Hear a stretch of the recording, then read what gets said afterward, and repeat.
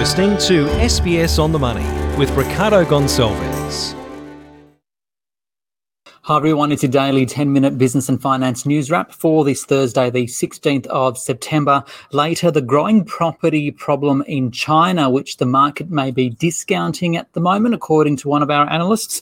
But first, to Australia's jobs market, where the unemployment rate fell unexpectedly to 4.5%. That is a 12.5-year low in August, but the participation rate declined by 0.8 percentage points to 66%. More importantly, hours worked, they slumped 66 million in August. So to make sense of all of that, I spoke earlier to Carlos Cacho, the chief economist at Jarden Group. Carlos, Australia's biggest economies are in lockdown, yet the unemployment rate fell to 12.5-year low. Why? Well, that's because to be counted to be unemployed, you need to be actively looking for work. And of course, given lockdowns and the government's COVID disaster payments, a lot of people who may not be working right now aren't actually looking for a job. That means that they're not counted as unemployed, even if they lost work. On top of that, we also saw people who previously were counted as unemployed stop looking for work because there's just not that many jobs out there, or they wouldn't actually be able to go into a workplace anyway.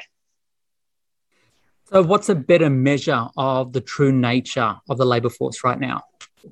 I think the best number to focus on at the moment is hours worked, because that's going to show you a truer reflection of what's actually happening in the labour market with a lot less distortions. And on that measure, we saw hours worked down almost 4% in August. It's down about 5.5% since lockdown started. And in New South Wales, it's down a pretty massive 13%, which is more than we saw during the first wave of COVID in 2020. So just quickly back on that headline rate, I'm curious, when you take all that into consideration and the participation rate, right, what do you see as the true unemployment rate? Well, look, that's a difficult and tricky question. You could look at the underutilisation rate, which is about 13 or 14%. Some people like to look at that. If you add in the number of people who are working 0 hours, you'd get an unemployment rate closer to about 10%. But I don't really think that's a good reflection, because a lot of those people who have been stood down are probably going to start working again once restrictions end. So I think it's a bit unfair to classify them as unemployed. Is it all to do with New South Wales? By and large, it is. So New South Wales has been the biggest driver of this month's data.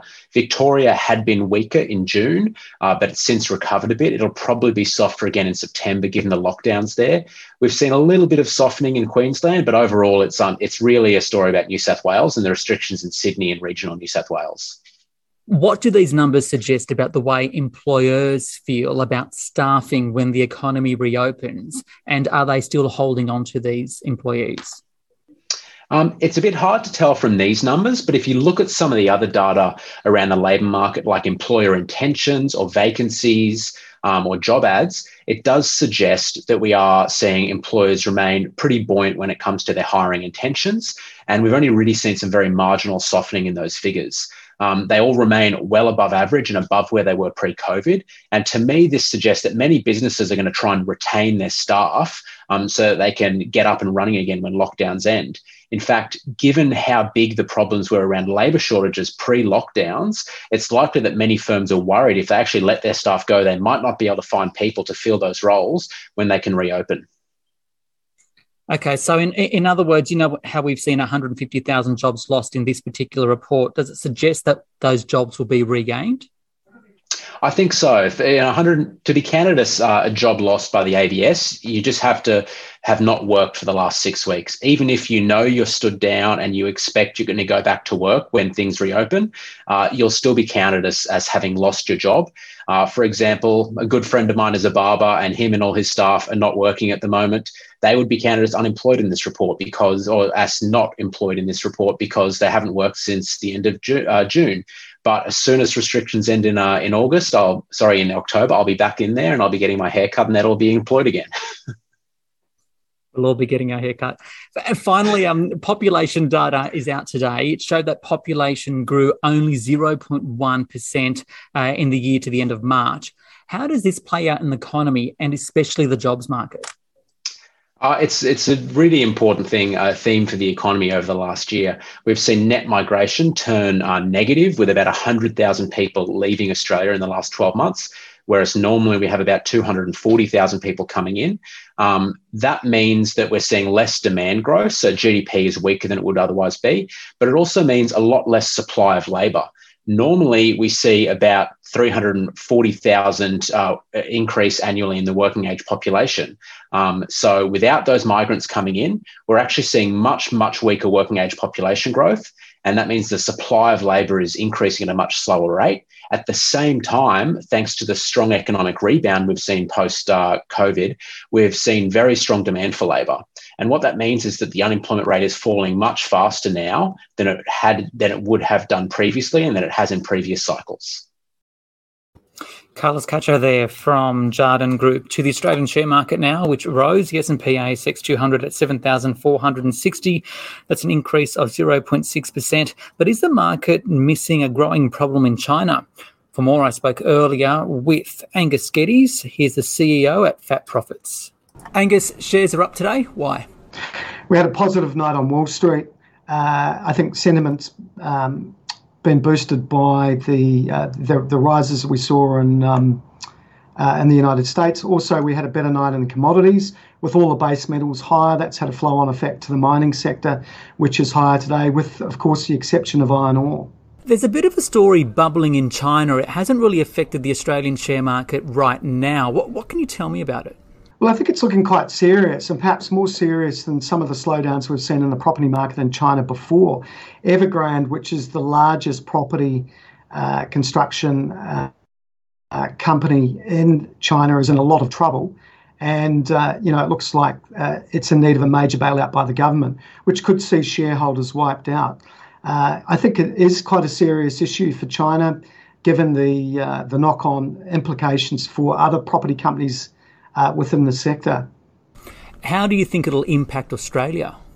Well, look, if the China property market continues to slow down and it actually spills over into the broader economy, and China slows more than what analysts are expecting, it could impact their consumption at some point, and of course that then could knock on to demand for commodities and iron ore and steel and all the base metals that we export to China. The big news story locally is this nuclear submarine deal between Australia, the UK and US. Are there any market implications, whether it be interest in uranium or defence companies, for example? Look, I think the big one is perhaps rising geopolitical tensions with China and Australia. I mean, we could see more adverse trade-related deals impacted because of it. In terms of the actual economy, this deal really just displaces the one that we've got in place now with the French. So I don't think it has any sort of major economic impacts.